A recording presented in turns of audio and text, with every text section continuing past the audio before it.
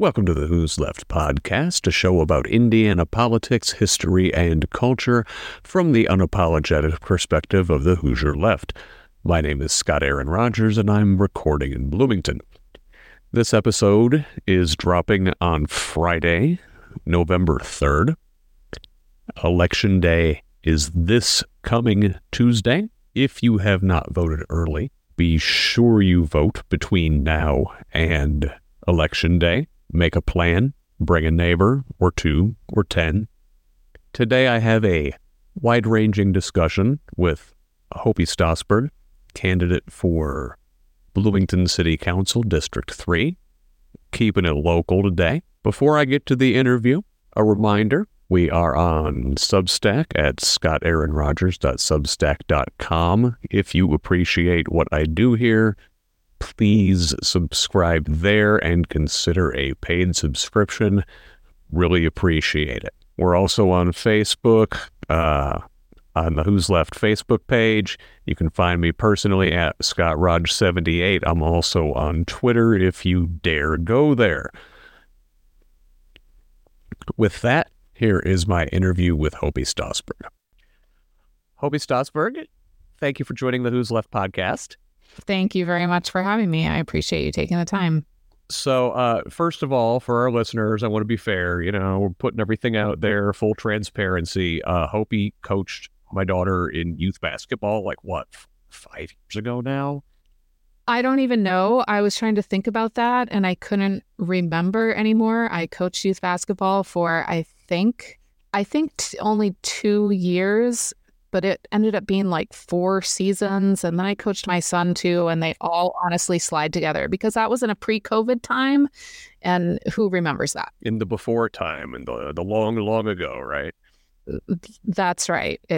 So yeah, all those teams all kind of slid together, and so many of the same kids were playing and just on different teams. And so I ended up seeing a lot of the same kids for 2 or 3 years, but they weren't necessarily on my team all at the same time.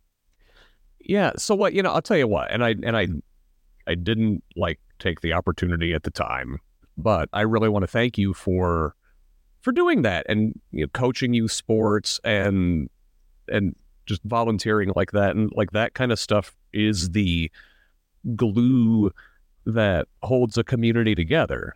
And especially now after COVID, you really realize how important those little community things that bring people together.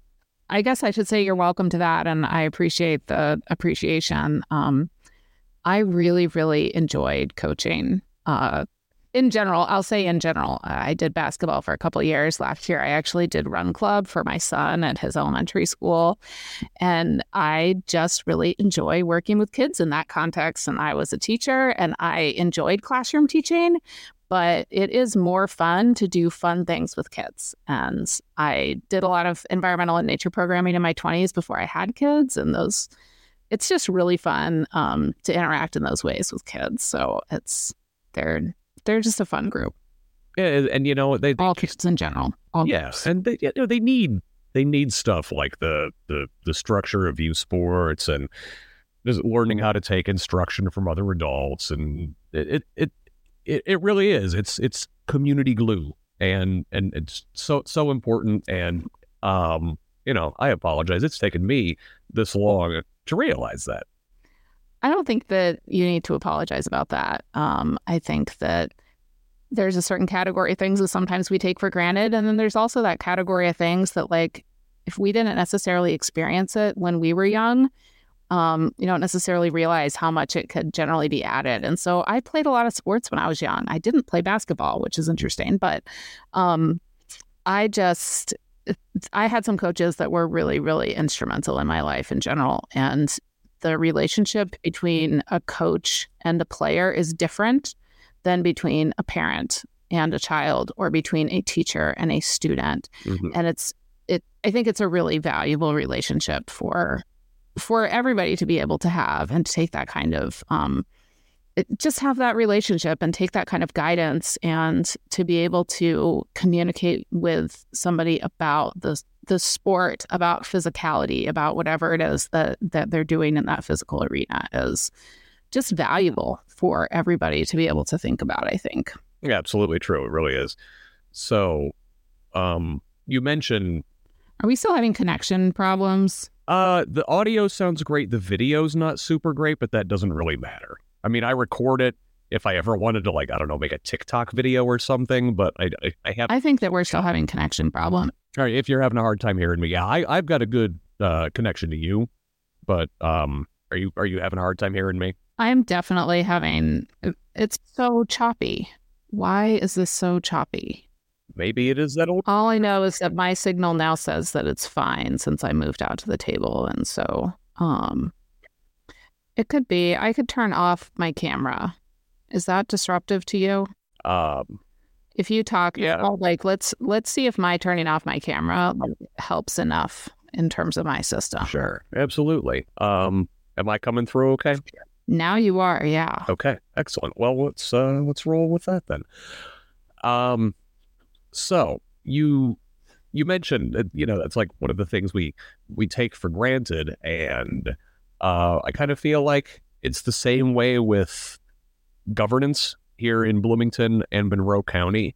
Like, I've taken good governance for granted in Bloomington. Like, we've got a generally decent, effective city and county government. I've certainly taken that for granted, and looking at the state of democracy nationwide, I kind of feel like we've all taken that for granted. So, what motivated you to throw your hat into the ring here in Bloomington?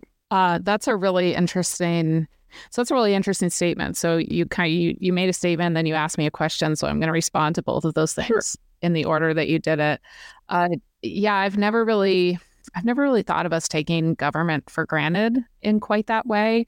But I think that you're right. And I think it's one of those things that for a long time, it felt like government was working pretty well.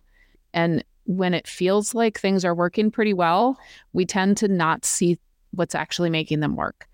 And we see what's actually making them work when those things are suddenly no longer working very well anymore. And it takes a lot of intentionality to pay attention to stuff when it is still working well, and to pay attention to the concept of how do we keep on making sure it continues to work well, and that we just kind of carry on having those positive services. And it's the kind of thing, I mean, we could have that understanding right now with really physical infrastructure. If we think about something like water, or we think about something like sewer, and we think about, well, we only notice that there's a problem with the water pipe when the water pipe bursts. But the professionals out there have a plan for making sure that they replace piping and replace fitting and, have those sort of maintenance replacements before there's a flood, like before there's really a problem. And I think that sometimes in general, we as humans don't necessarily do that very well. It's like we have that saying, if it ain't broke, don't fix it, without recognizing that sometimes things need maintenance so that they don't end up breaking. And sometimes we can't wait till something's broken before we start looking at the problems and fixing it. So that's a really philosophical, challenging thing, I think, to have people do, is make sure that there's some level of awareness to fix things before they're broken, because then you have to figure out what you think might break or what you think might be a problem in the future. And that can be something that's really difficult to communicate, especially to people for whom everything is working just fine right now. Mm-hmm. So that's my first response to what you said. In terms of what made me throw my hat in the ring, in some ways, you could say it falls in that same category. First of all, somebody asked me to run for city council. They were kind of looking at it as a whole and going, Hopi, we think that you would be a good fit in this position. We think that you would do well in this position. And I responded back to them, you're crazy. That is, I am not a politician. That is nowhere near what I was thinking about. But once that person pointed it out, I started looking at it, and I started realizing, in the current city council, there are no parents of school-age children.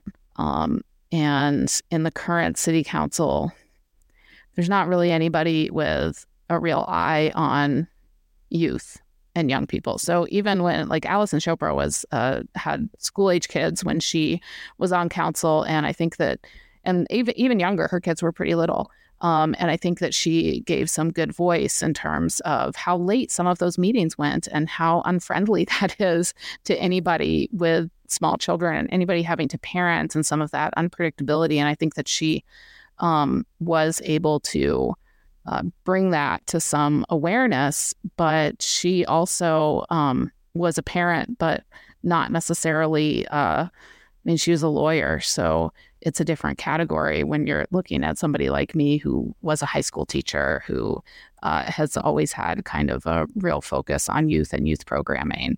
And there was that gap on council. There's nobody currently has that focus or has had that focus in their life. And then the other gap that I saw was that there is nobody on the current council, and all of the current incoming folks, I'm not counting the District 3 race because it's the only one that's contested, but all the other folks, they all have some kind of IU relationship. Mm-hmm. They're alums. They work at IU. Their spouses work at IU. And I have no IU relationship. I did not move to Bloomington for IU. I have never worked there. My spouse has never worked there.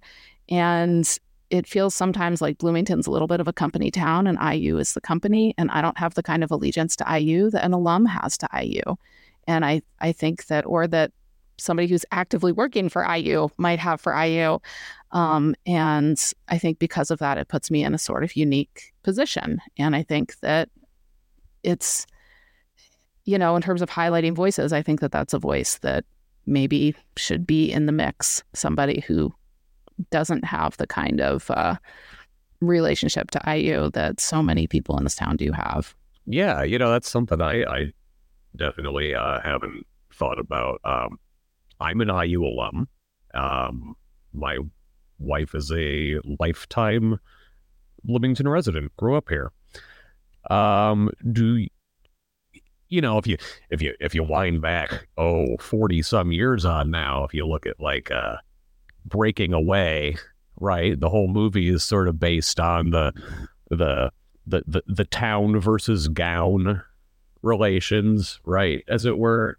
How do you think the Bloomington IU relationship is currently? I think it's a really interesting relationship because it's super codependent, right?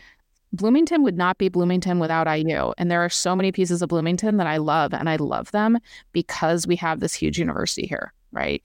And that is something that really makes Bloomington Bloomington. But IU is also really exempt from a lot of things because they are a state university. They're tax exempt, for example. There are different, and I'm just like learning all of this stuff, right? Like this is a category of thing that like I learn something new about this every week in terms of how ordinances, like how IU might be exempt from different ordinances because of their status, because they're a state university and how that all works. So it's really codependent at the same time that Bloomington doesn't, I mean, IU is huge, right? Like nobody can tell IU what to do. IU's going to do what it thinks is best. And it's almost like a city within a city in some ways, but we are connected in all of these really key ways. You know that there's a lot of inner workings, and it's, of course, valuable to make sure that those relationships are maintained and that you have this cordial and cooperative working system. I mean, if you think about Bloomington and Monroe County, you know, we have Bloomington government, we have Monroe County government. Well, we also have to have IU government in there too, because they're just as big and they're just as powerful. And so you really have to work together on it. And one of the things, you know, whenever you're working with different groups like that, like everybody's coming to the table with their own goals, right? And their own hopes for outcomes and that kind of thing. And That's a piece where I can come to the table without mixing goals because I don't have that IU relationship back there. I don't have to say like, oh, well, I need to make sure of this, that, or the other thing in terms of my relationship with IU because I don't have a relationship with IU like that. And that it just makes it unique. It just makes it, when I was looking at city council as a whole and the concept of this position, I was like, this is a unique position because there are so many people in Bloomington who have some sort of relationship with IU. And a lot of them aren't, they're alum. Maybe they went for 4 years and that was it. Or maybe they moved here and never left. Maybe they teach there. Maybe they're, a big wig in a department. And all of those folks have some allegiance or some dependence on IU. And I don't have it in that same kind of way. Is there an area in particular where you think the relationship between the university and the community could improve? Like, is there something that IU does that really grinds your gears as a local? No. No. I think that there are things systematically that make me really frustrated as a local, and housing prices are one of those things that, IU as a market is a huge market on housing. You can say that IU students do that, but IU also has housing units. And so if you look at how much the IU housing units cost IU students and then how much some of the non-IU housing costs, all of a sudden it's like, oh, well, we think housing prices are really high, but IU housing prices are really high too. And so then that transforms the whole market in ways that I think just make it really, really hard. I mean, everybody knows the housing market right now in Bloomington is just really, really hard. And affordability is an issue. And simply having vacant spaces in it is an issue. And there's been all of this new building, which some people are really not a fan of all of these new buildings.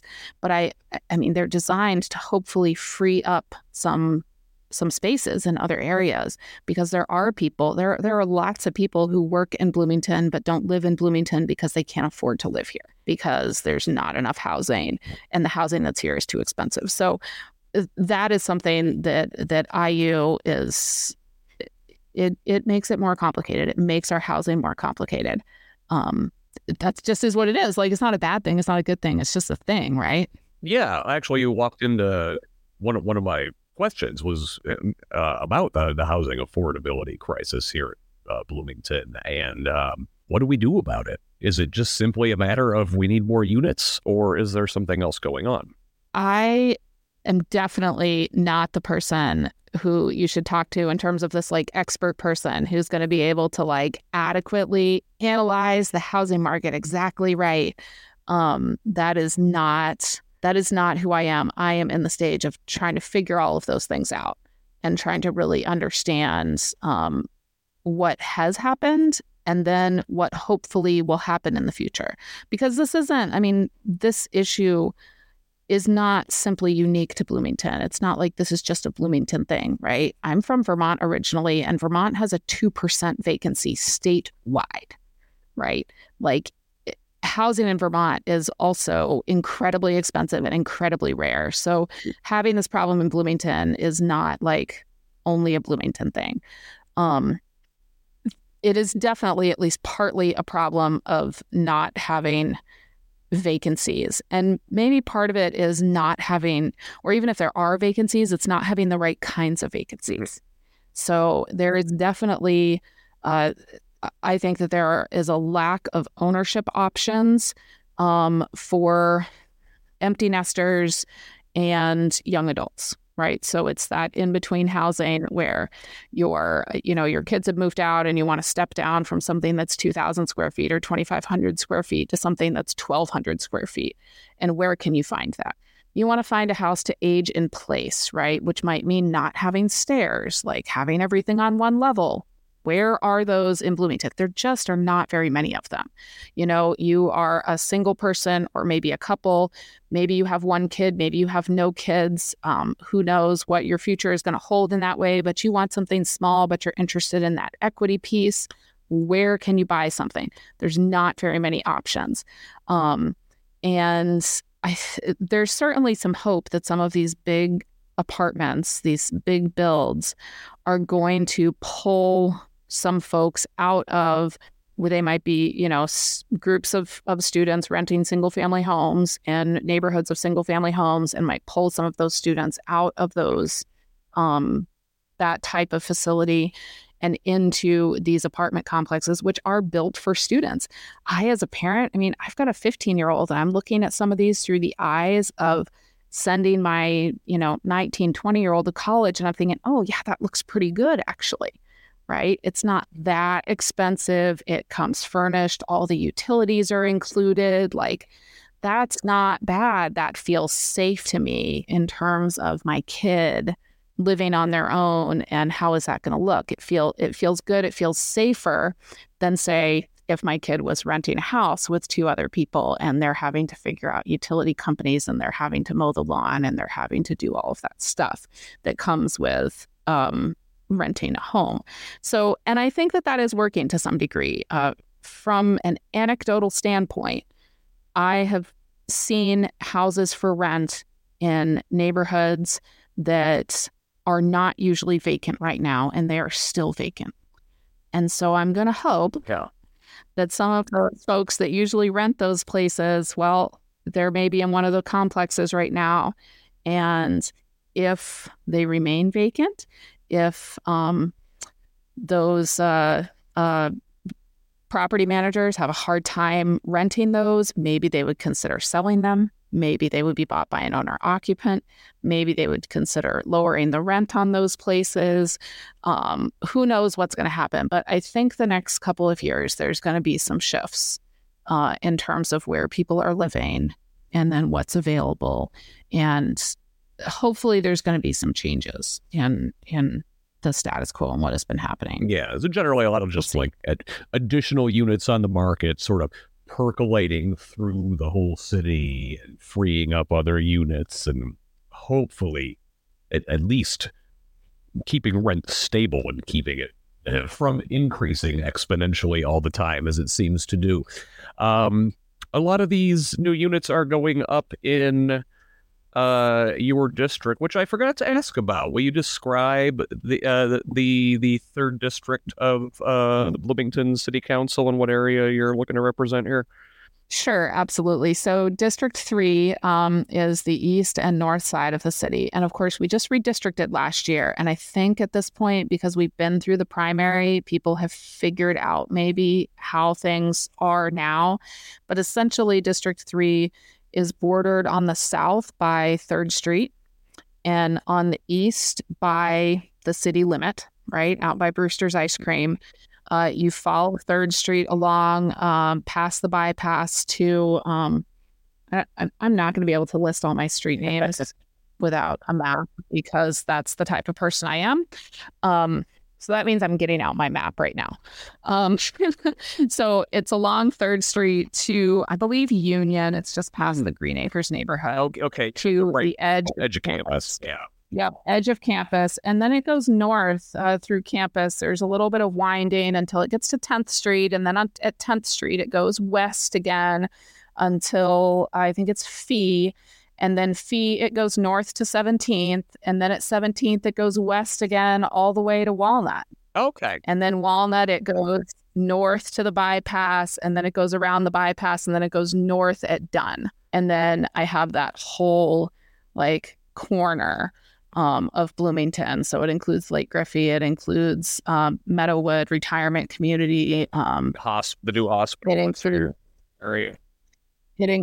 the new hospital. It includes most of the dorms are in District 6, but I think it's Foster, if I'm remembering the right name. Oh, and then it also includes the fraternities and sororities that are along, I think it's called David Baker and then Eagleson. And all of that through there in terms of campus housing. And it includes all of that. It's not campus owned, but it is predominantly college student housing west of the stadium. Yeah. All of that housing is included in District 3. Miller Showers Park is technically in District 3. Yeah. And then, of course, all the East Side neighborhoods, Park Ridge and Park Ridge East and Grandview and Eastern Heights and Tamaron. And there's a whole slew of multifamily buildings through there of all types that are housing all kinds of folks. There's a lot of students that live over here because we're relatively close to campus, but there's also a lot of families in those buildings, and there's some lower income focused apartment complexes. Belle Trace is in there. So it's a really interesting district in a lot of ways because it's got a lot of really family focused neighborhoods. It's got retirement communities. It's got a lot of multi-family housing that is both student focused and then also some that is really family focused and not student focused at all. So yeah, it's a really interesting mix of people. Yeah. And yeah. I go ahead. No, I just said I think so. Go ahead. Well, I was going to ask, so your district is the only one contested in the upcoming election, meaning all the other council seats, the Democrat is running unopposed. You have an opponent. Can you tell us about your opponent? That's correct. I can't tell you very much about my opponent. His name is Brett Heinisch. He is a Republican. He's in his late 20s. He is a recent graduate from the O'Neill School, I think. I don't really know very much about him. All right. Fair enough. You know what? I mean, I'm going to give you props for a couple of things. Number one, saying you don't know very much about him there, but also before you were like, you know what? I don't know about that.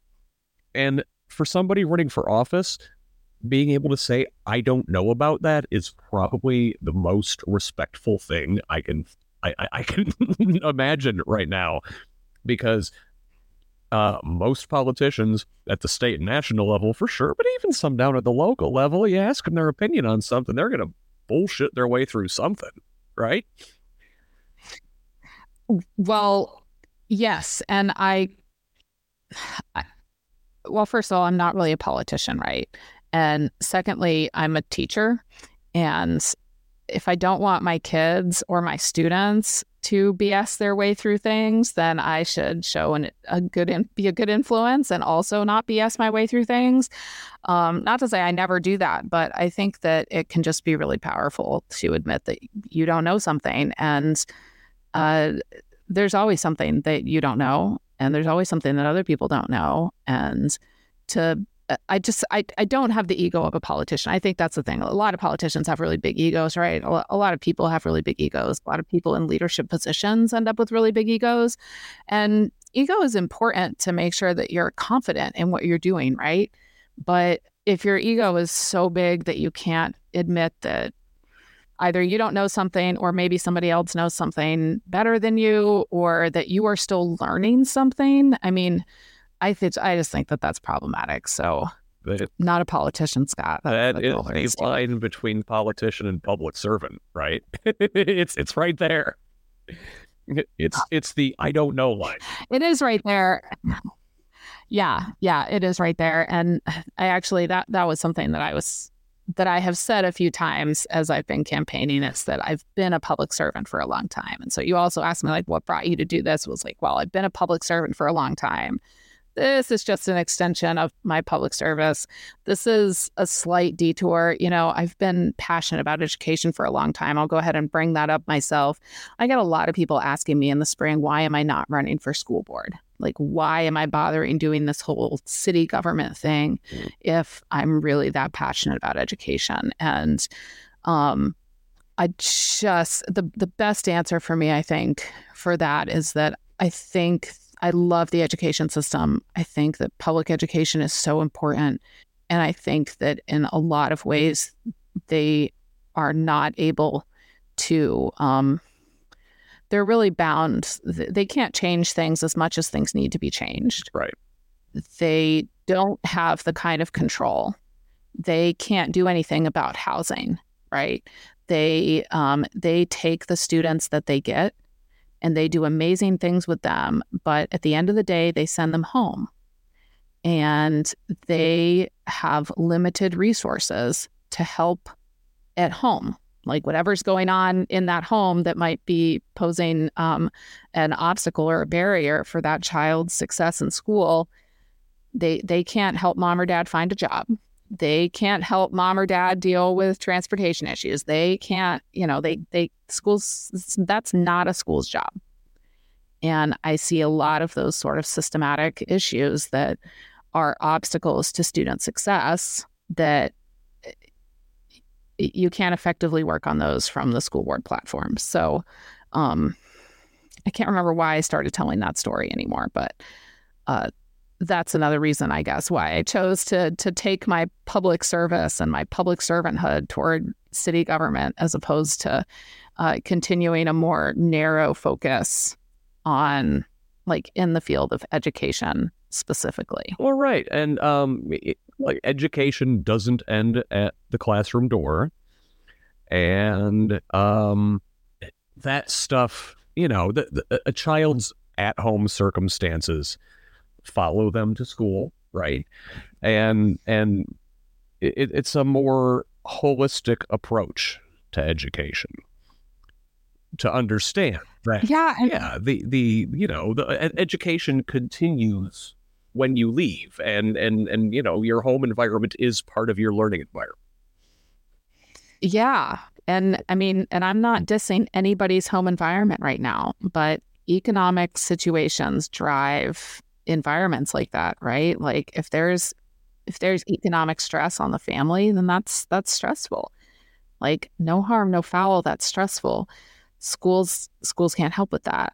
City government can help with that, right? Like by creating economic opportunity, by having resources for residents to be able to make sure that they're able to support themselves, to have basics that they need. And I was reading this article recently, I don't know if you saw it, about Department of Defense schools. Mm-hmm. I don't know if you saw that one, but I don't know if I saw. They basically did a study. Yeah, go ahead. Okay, well, the Department of Defense runs schools in various places because, of course, they have all of these military bases all over, which have a bunch of families and have a bunch of kids. And so, of course, the Department of Defense ends up having a bunch of schools. Right.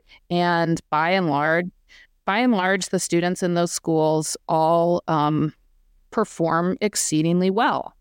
And one of the things that recent articles have highlighted is that one reason why they're performing, they think, exceedingly well is that all of those kids are housing secure. All of those kids are food secure.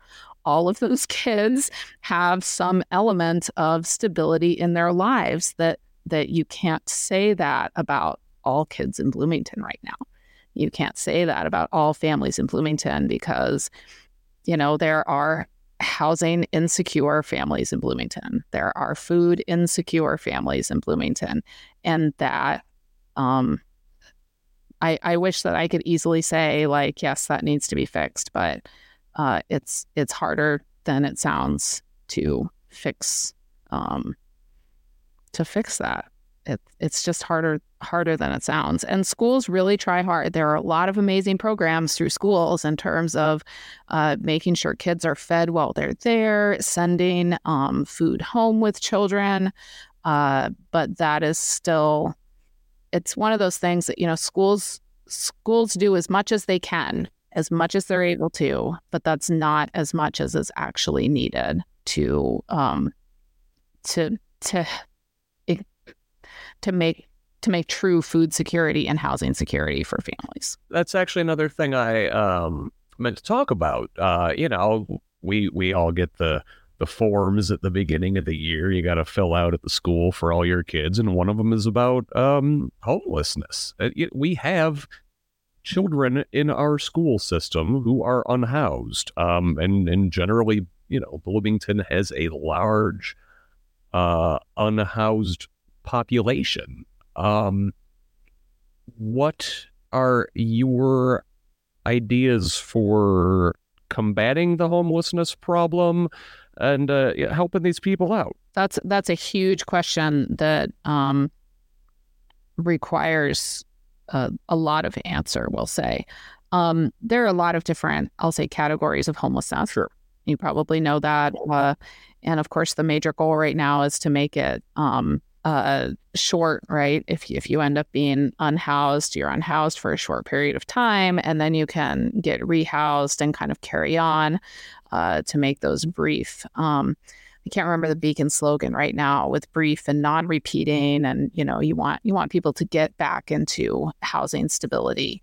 And I want to emphasize right now that there are a lot of really amazing groups working on the unhoused problem in Bloomington. The Heading Home organization has really done a lot to try regionally to address it as the problem as a group. And I think that when it comes to the resources that unhoused populations have, I think, and this is based on conversations I've had with folks at Beacon, that in general, Bloomington has pretty good resources for families who are unhoused, right? They have pretty good resources when it comes to those folks that are unhoused because of some economic disruption. Somebody lost a job, then they couldn't pay their rent, and then they were unhoused. And there's interventions where they can get the temporary support that they need and then get rehoused.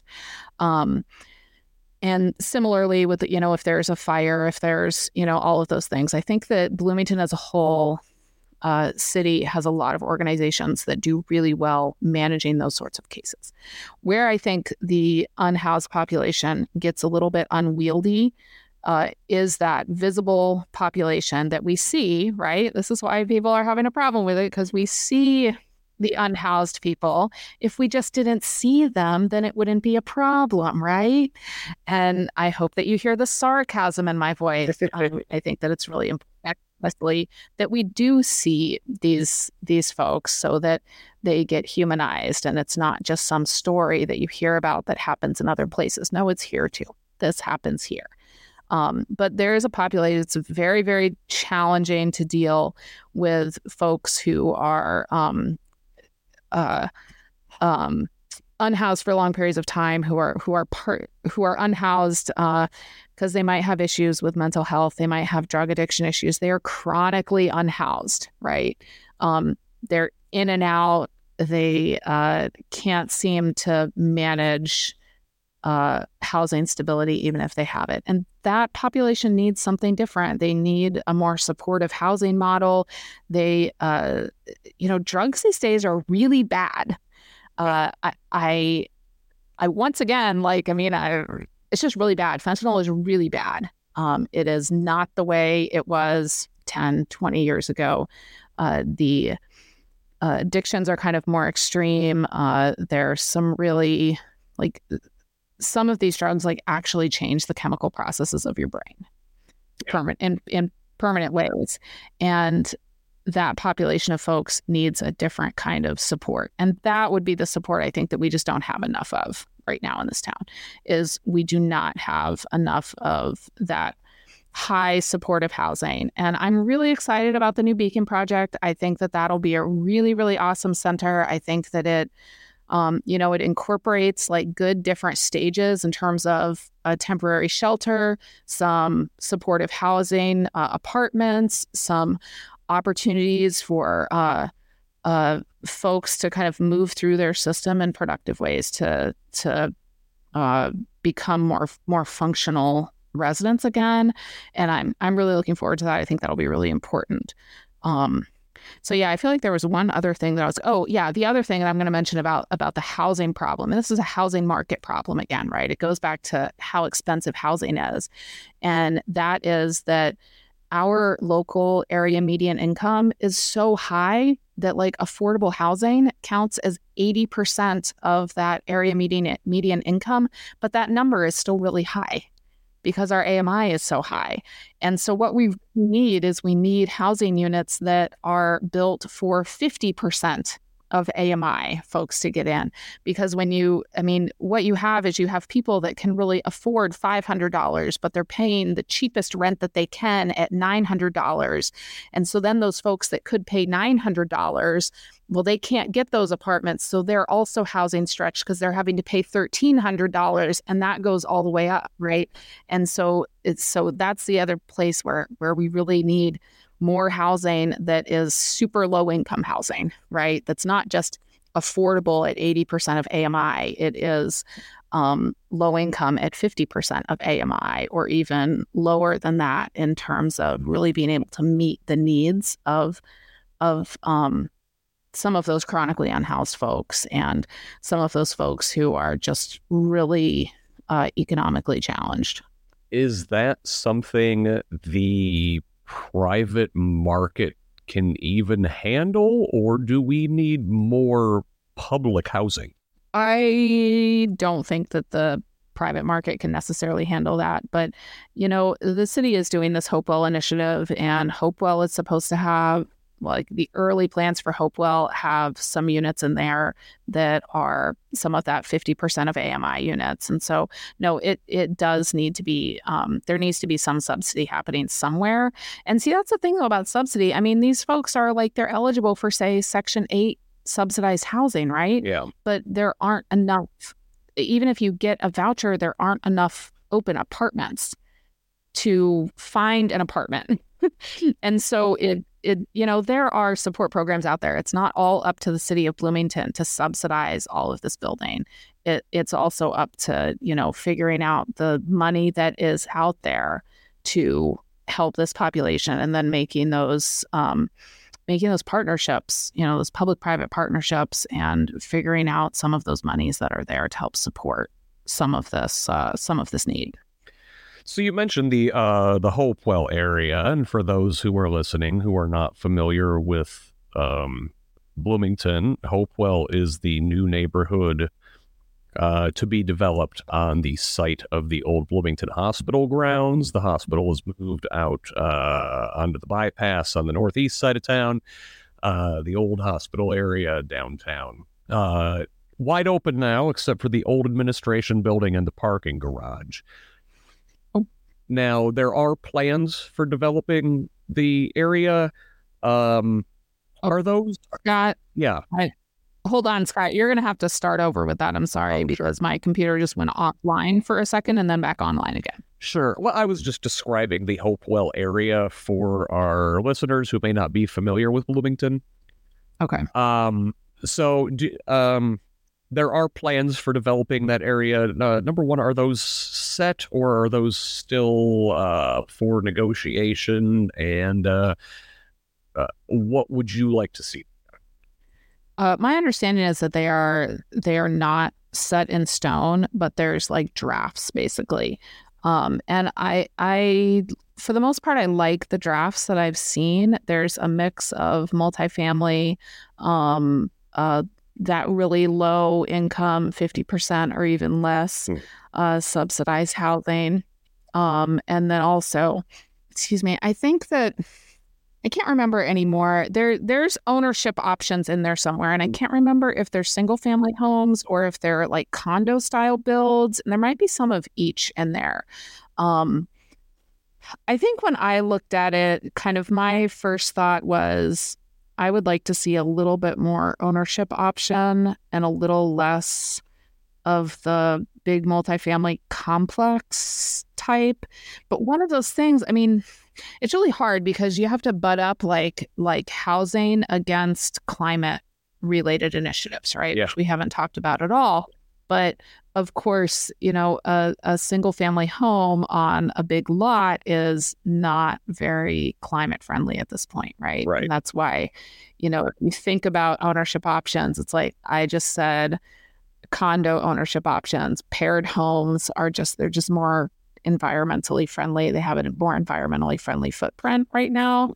And in terms of density, I mean, especially because that area we're talking about is right downtown. Yeah. And it's, in some ways, it can be a really desirable place to be. And so I don't want to see that designed with these big lots like they have in suburbs, right? I mean, I live over in Park Ridge and we have, nice lot sizes and I like it and I appreciate that. But this is not the kind of development that I want to see down in Hopewell. I want it to be more of an urban, denser development style feel. But I want to make sure that there are some ownership options down there, and some ownership options that kind of meet some of those things that I talked about in the beginning of this interview that could be good for empty nesters, that could be good for young, the 20. Yeah, are you familiar with like the co-housing development that they're doing down on South Maxwell, over behind the Montessori school there? Again, full disclosure, I am actually currently working on a crew who's doing some drywall work over at the co-housing project down there on South Maxwell. Anyway, full disclosure, but go ahead. Okay. So there's a couple different co-housing projects, and there's a couple other just sort of interesting out of the box projects going on with housing. So the co-housing down behind Maxwell, I don't know very much about it, but I have looked into it some, and co-housing in general, great, that can be a really good use of resources, right? It can be really interesting. It can be really great. The co-housing behind Maxwell is private development, essentially, and those co-housing, it's not cheap. Those are pretty, the prices on those houses are not necessarily in that affordable realm. So it will appeal to a certain element of people, but not necessarily folks that are in need of affordability. There's also another co-housing project that is more focused on affordability, and I'm not actually going to remember the name of it right now, but they've been fixing up some older houses in different areas and doing that. And they're actually home sharing, as opposed to, I think the one behind Maxwell, it's more like everybody has their own home, but then they share common spaces and share and stuff. Is that right? Yeah, essentially, the aim with this co-housing project is it reduces the costs by you only own the home, you don't own the land that it sits on, and it's the land is held in common, and then there's okay. So it's a land trust then. Yeah. So it's a land trust. I believe so. Yes. Okay. Yeah. But it's not, there's another land trust that's also working. I think it's I'm not going to remember the names of any of these things right now because I don't have any notes in front of me. And that's just what happens. There's another land trust that's also working, that's specifically working on making sure that things are affordable with a land trust. So just to talk about land trust for just a second, it is, as Scott said, the land is owned by the main group, and then the home that sits on the land is owned by an individual. And so in a land trust model, in one of an affordability kind of land trust model, is that the land might have limits on how much the equity in that or the worth in that could grow. And so that keeps the land at a certain affordability factor. And then it also, by extension, you can get some equity on the house, but that's capped at how much value it would grow every year. And that ends up making it all more affordable potentially. I don't think the project behind Maxwell has that affordability component behind it, but those are really, really nice places. I think that it looks really nice, but I'm not sure that it's intended as affordability, but it's certainly one of those areas that's I think it's climate friendly. That's the kind of thing that's climate friendly, which is also an important piece of progress as we move forward and making sure that we're being that we're just making good use of our land and our property. Yes, absolutely. So speaking of land and property, let me ask about the ongoing annexation battle here in Bloomington. Now, I guess my understanding is that there are still a couple of zones that are due to be annexed. There were, 7 or more areas around the city that were due to be annexed. Residents fought, the state fought it. Where do things stand right now, and how do you feel about it? I'm also not the best person to chime in about the legal issues behind annexation right now. I actually got a really quick annexation for dummies lesson the other night because I'm not a lawyer. I'll just once again say that I'm an educator, not a lawyer, which means I ask questions and I don't always expect that I'm going to be the one that's going to answer all the questions. And so to get a real perspective on exactly what's going on in the state of those different zones, I'm not the one to talk to about that. It is in the courts right now, and there are definitely I'm sure that sorry, that was the dog. I'm sure that you could get some really different and interesting legal analysis about that from the right person and what might actually happen. But as far as I know, all of those regions are still kind of in this never land of the court. And one of the problems, of course, was that probably a couple administrations ago, some of that stuff should have been annexed then, and it should have been annexed a little at a time. And, you know, when you suddenly do big things all at one time, it is scary to people. Change is hard, change is scary. And if you try to do too much of it at once, it ruffles lots of feathers. And I think that that's one of the things that happened, you know, ages ago at this point with this annexation. I mean, years ago with this annexation. And I think that we're still kind of falling out from this shocking idea of annexing this much. In general, I have to just come out and say, yeah, I probably generally support the concept of annexation, certainly. You can't... So, like, Bloomington is the biggest city in Monroe County, right? And one of the reasons why you're in Bloomington as opposed to being in the county has to do with density, essentially, right? It's like how many services are there, how many people are there. You know, we don't think about the city of Bloomington being a rural place, and we don't think about Monroe County being a heavily populated place. And so as the urban area expands, I think it makes a lot of sense to say, okay, let's consolidate the urban area all together, because those are the places where there's lots of people, and those are the places then that need more services and need, they just need more services. They need more frequent services. It just, you know, and urban areas tend to be set up more to deal with that better than the county or rural area. So in the big picture, I have to say I support annexation. In the little detailed picture of each one of those zones, I think that, you know, to some degree, like for me, I'm a pretty analytical person, right? So I look at it as a cost-benefit analysis in terms of, you know, from the city, and is it worth annexing that area?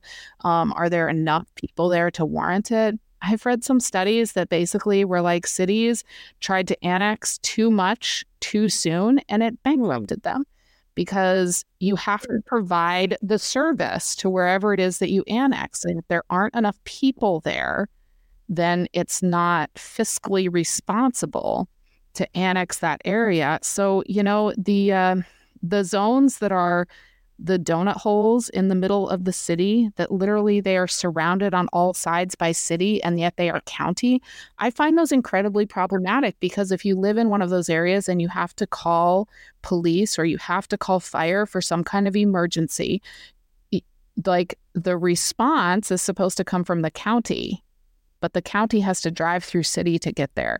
And that's not effective in terms of time. If you want, you want the fastest response from something like that, not the response that is coming from farther away. So there's some pieces of that is just like it makes so much sense to annex this area. And there's other pieces of it that I kind of look at and I go, well, how much does that piece make sense? And that's like getting into some of those weeds and those details that folks, however many years ago it was, 7-8 years ago, got into all of those details at the time.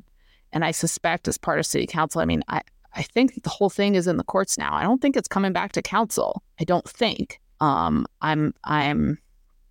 once again, that's a piece of something that I'm learning the details about as I go. And because those things are waiting on court decisions, it's like, well, if the court says this, then we do this. If the court says this, then there's something else that has to happen. And I'm not at the stage of if-thenning specific annexation stuff. Sure. And I know, again, this is for listeners, one of the things I do know about the annexation is that the state passed a law essentially targeted at Bloomington to prevent the city from annexing the surrounding areas. Just like the state has picked on Bloomington. I believe the city council passed like a plastic bag ban a couple years ago that the state house decided that they wanted to squash. I think They didn't actually even pass it. They talked about passing it. They didn't pass it. They discussed it. And the state squashed even the concept of it. But yeah. And that, what the state did with regard to annexation, the courts have already declared that they were not allowed to do that. Yeah, Republicans are always for local control until the locals decide they don't want to be controlled. So a couple more Bloomington specific things. I've got instructions from my mother-in-law to actually ask about your feelings on Cascades Park and Mayor Hamilton's plan to close the road going up there and make that pedestrian only. So Cascade Park is really complicated for me. I'll say that right up front. So you had a couple caveats in here, Scott. I'll have a couple caveats too, I suppose. I am generally super bike positive, bike friendly, also super ped friendly. And I think that those alternative modes have been underinvested in for a really, really long time. And so what's been happening in the last several years is all of a sudden more investment is going into those areas. And once again, it's like when you do a lot of change at once, it does not necessarily go well. Gradual change, I think, goes a lot, like it just goes over a lot better. But sometimes you have to make up for lost time, essentially, right? And there's definitely a few problems, I'll say, in general with Cascade Park. Kind of not even thinking about the road closure right now. So when I first moved to Bloomington, and this is to some degree anecdotal. So what I'm going to tell you right now is anecdotal. It's kind of like what I think and suspect. And it's one of those things that I want some actual study done on this, right? Like I want to look at this from an analytical study data sort of viewpoint and see if my hypotheses are actually real. Okay. So when I first moved to Bloomington 9-10 years ago, Cascade Park was the park to go. It was the destination park, right? It had an awesome playground. It was just wonderful. And when I go down there now, it is pretty empty, especially relative to how it used to be. And, when I moved to Bloomington, I had a 2-year-old and a 5-year-old. And I have to think, if I had a 2-year-old and a 5-year-old right now, again, where would my destination park be? And of course, it would be Switchyard Park, right? Switchyard is really awesome. So I have to go, why is Cascade Park not being used very much anymore? And, there was a meeting, I'm not going to remember what meeting it was anymore. I don't think it was a council meeting. Might have been a bike ped meeting. I don't remember anymore. But there were a lot of people, maybe it was a council meeting, who were commenting about Cascade Park and the usage and basically talking about how sad they were that when they went down, like there used to be people having picnics and there used to be people doing this and people doing that. And there's just not people down there anymore. Right. And then I think about that and I go, well, if it's a destination park, then people are going to Cascades and people are going to Switchyard and people maybe just aren't utilizing Cascades as much. But it is beautiful and it should be utilized, right? And so to me, I look at it as kind of this bigger system issue. And I used to work in parks. I don't know if you knew that. I was an outdoor recreation coordinator for the Parks Department in Richmond, Indiana. And Cascade Park is a really, really wonderful park. And I kind of feel like it needs to be redefined to attract people back to it or attract new people to it in terms of really highlighting some of the wonderful things about it. And the question is how exactly to do that. and what exactly you want to turn it into. And there's been some new like infrastructure and construction down there, and it looks really, really great. Like, it is really, really nice down there.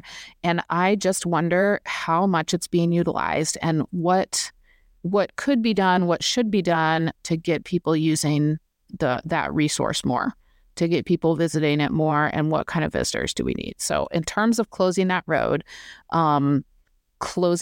really depends on a larger vision for Cascade Park and what you want that larger vision to be, and whether then in that larger vision it makes sense to close that road, to make it pedestrian bike only, or to do something different. And one of the problems is, of course, that Cascade Park is not very pedestrian friendly right now at all. And depending on like how you want to assess that, like, because you could say, well, the playground is really hard to walk to, right? Like, it's kind of far for anybody with kids to walk to the playground.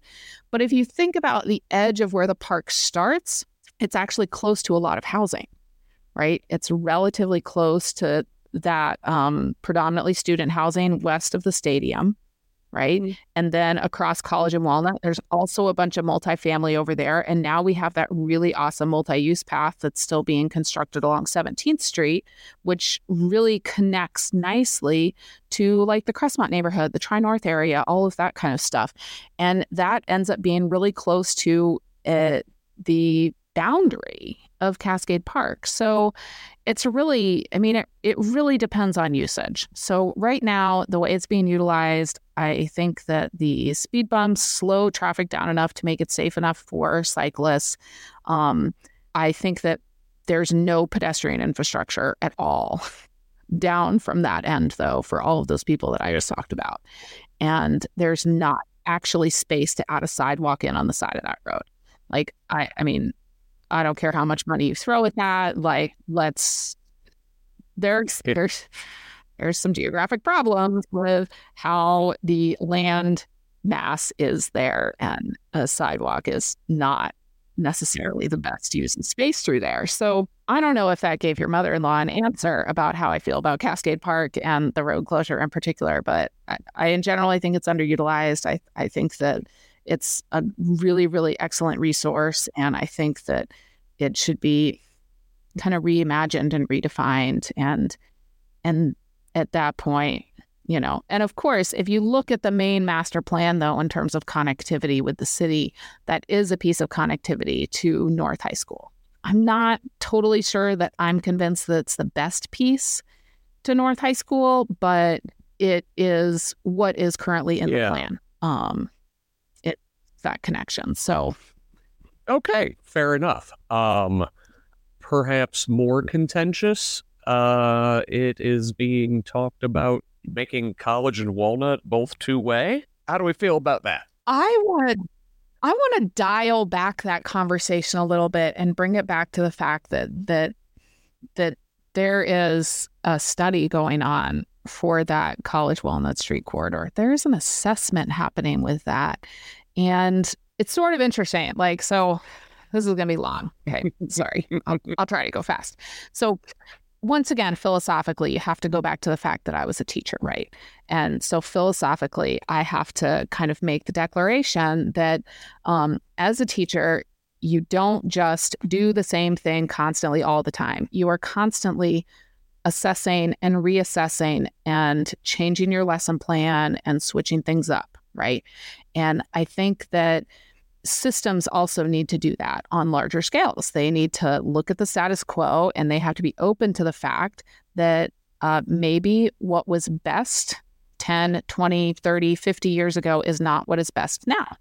And I think that we should encourage systems to make those sorts of assessments. And that is what I think is going on with College and Walnut. We're saying, okay, let's make this assessment. This is like a major transportation corridor, right, for our city.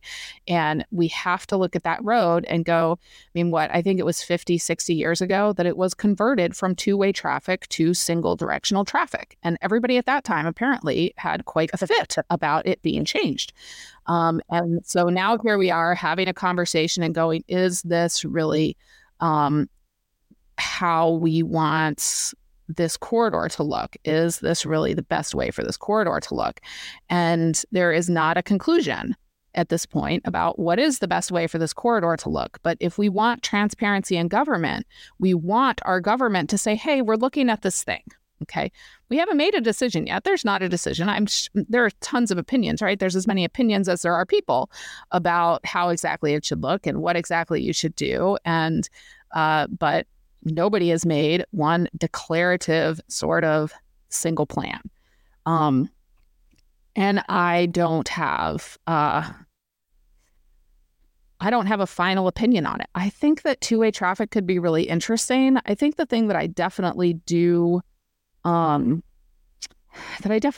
feel pretty certain about is that in terms of traffic count, like in terms of how much traffic we have flowing down there, having 3 lanes of traffic going in each direction is way more than we need. Okay. The traffic counts that the city did, like, that's what their traffic counts say. And if I think about some of the other main roads in Bloomington, East 3rd Street only has 2 lanes of traffic going in either direction, right? West 3rd Street also only has 2 lanes of traffic going in either direction. 3rd Street, by the time it gets downtown, right, still only has 2 lanes of traffic going in either direction. That's plenty, right, on those roads. And I would argue those roads have at least as much traffic, if not more, I think, in terms of those counts than College and Walnut do. So why do we need 3 lanes of traffic going in each direction through downtown on College and Walnut? Maybe we did 50 years ago when we didn't have the bypass, but we have the bypass now. So things have changed. Traffic flow has changed. And I think that can change. Now, does that mean I think that we need to cut it down to 2 roads that each have 2 directions on them? Not necessarily. I try to think about like my own traffic patterns and my own flow and go like, how would that work? Does that make sense? Like, how does that affect parking around Courthouse Square? Does that really make sense? I also have to think of it and going, wow, we're doing this corridor study and it's a really long corridor. It's all the way from Miller Showers Park to like Allen Street or something. Like it goes like farther south than the post office. Like you can't think about that entire corridor as though it's going to have one single answer for the entire stretch. It won't. It won't. And so I don't know if that answers your question. I'm not sure, I guess you could say. I don't have strong feelings one way or the other. I'm not here at this moment ready to pitch a plan and say, I think this is the best one and here's why.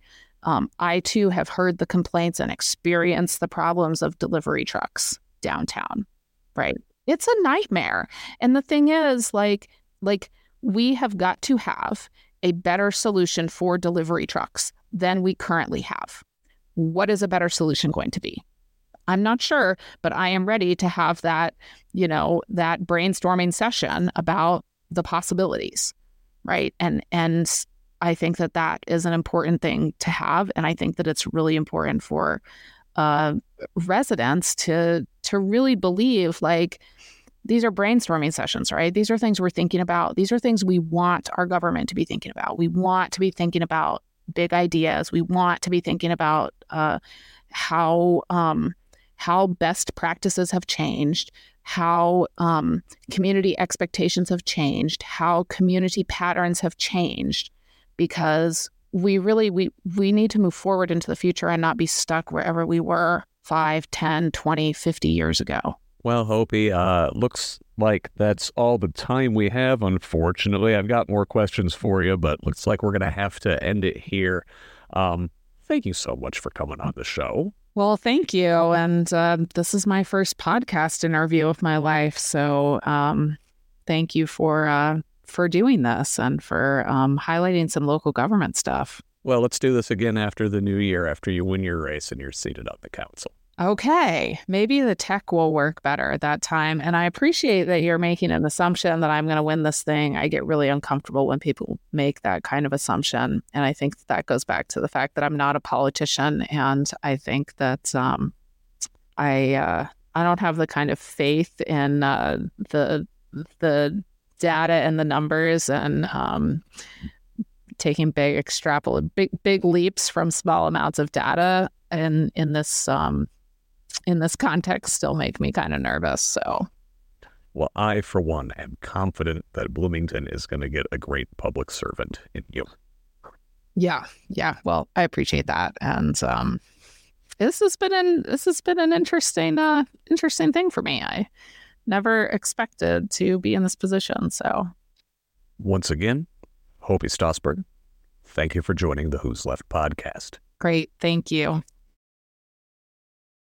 That was my interview with Hopi Stossberg, candidate for Bloomington City Council District 3 in this coming Tuesday's election. Once again, if you have not voted yet, please be sure to vote on or before Election Day. Wherever you are, whatever you believe, whatever you think, just vote.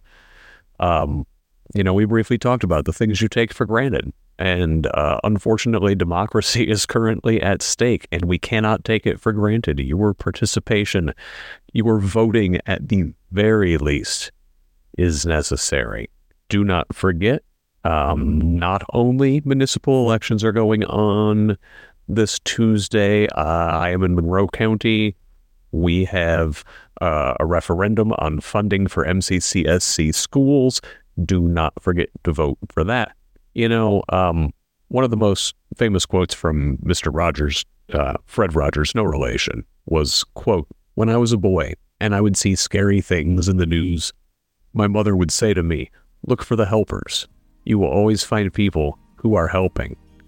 And, Hopi, today's guest, she's one of those helpers. And Bloomington will be lucky to have her on their city council. Again, please vote with that. This has been the Who's Left podcast. I'm Scott Aaron Rogers. Love each other, Indiana.